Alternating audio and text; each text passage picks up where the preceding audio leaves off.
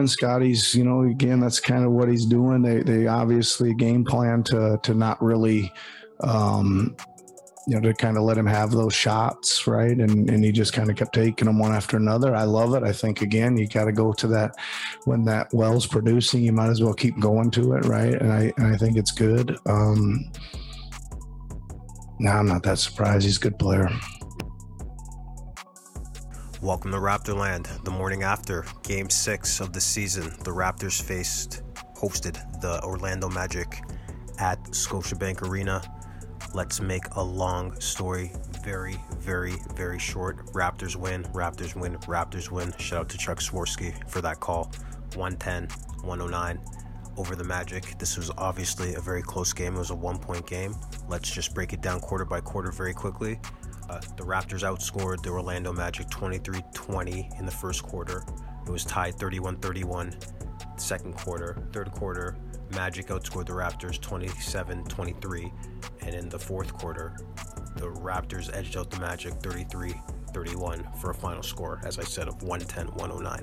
Now, this was a really close game, super hyped up between Jalen Suggs, the number 5th pick, and Scotty Barnes, number 4 pick for the Raptors, which we chose. And everyone thought at the time that we should have drafted Jalen Suggs, and we took Scotty Barnes and changed the whole draft and the draft order that everyone thought things were going to go down in when draft time was happening at the time. So we took Scotty. Orlando ended up taking Jalen, and since then it's been like Jalen versus Scotty every time. Like every time they meet up, every time we talk about one, we talk about the other. But apparently they're both very, very good friends. So there's never going to be that type of rivalry going on because they're friends. They grew up together. They're not going to beef or anything, but the Raptors win, and that's all that matters. Let's get into the stats. Stats for the Raptors.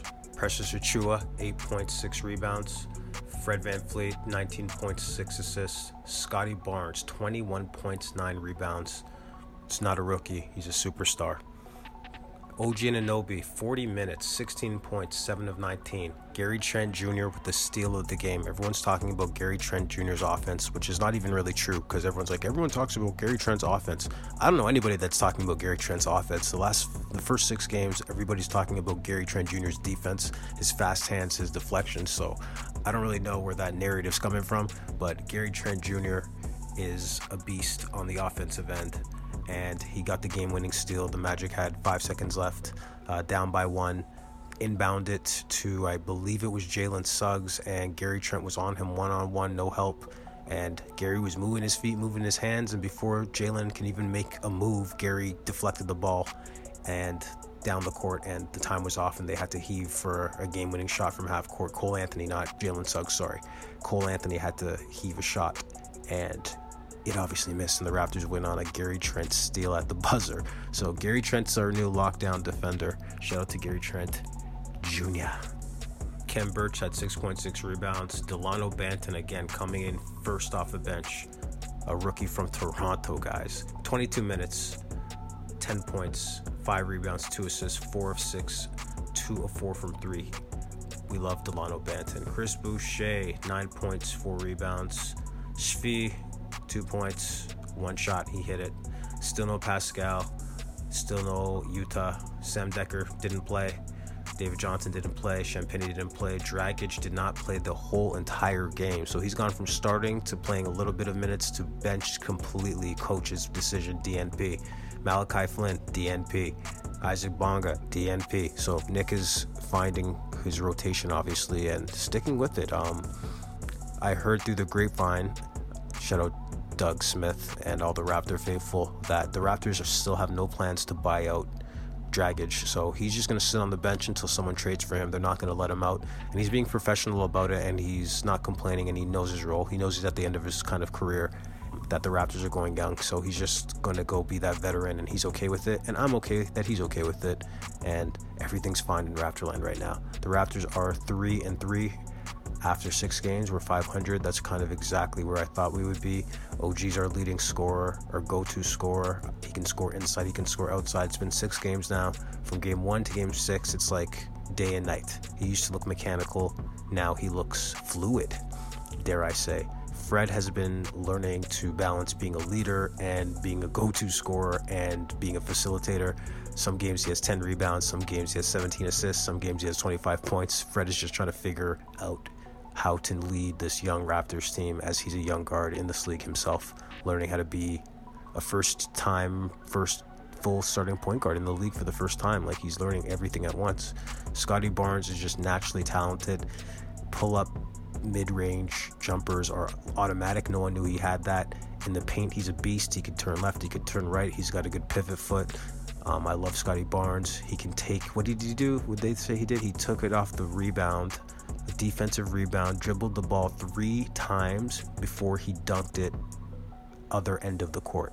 Let me repeat that. Scottie Barnes only took 3 dribbles from a defensive rebound, 3 dribbles to make it to the other side of the court for a dunk. Only Giannis can do that, and KD. So he's in elite company, and we are more than lucky to have a generational talent, in my opinion. Khem Birch looked a little bit more with things, I'd say. So did Chris Boucher. They both didn't have great games, but they looked more like themselves. Let's talk about the Orlando Magic a little bit, because why not? Let's talk about the Magic. The Magic are 1-5, and they're not very good, and no one expected them to be. But let's see what their stats were in this game. Mo Bamba, 14 points, 18 rebounds. Jalen Suggs, 21 points. So he didn't have a bad game. 4 assists, 8 of 14, 6 of 14. Cole Anthony, who is a bucket, by the way. If he ever gets out of Orlando and some teams find this kid, he is a bucket. He can play. 33 minutes, 24 points, 5 assists, 5 rebounds, 7 of 13 shooting. Wendell Carter, 17 points, 12 rebounds. T. Ross did not have a good game. 9 points, 3 rebounds. And that's pretty much it for the Magic. They're not a good team. There's nothing really to break down here. We were supposed to win these games. If we want to be a playoff team, we got to smash these games. So that was your Orlando Magic game. There's nothing really to break down, like I said. It was just watching the Raptors play a little bit better as a unit. A few players had some standout games, but collectively as a unit, we're looking more like a team. And that's all I can ask for after 6 games. Next up, it's Deja Vu. We're facing the Indiana Pacers on a back-to-back. We just faced the Pacers and beat the Pacers, shut down Sabonis, and now we're going into their house to hopefully do the same thing. Again, we just talked about the Pacers, so I'm not going to break it down too deep.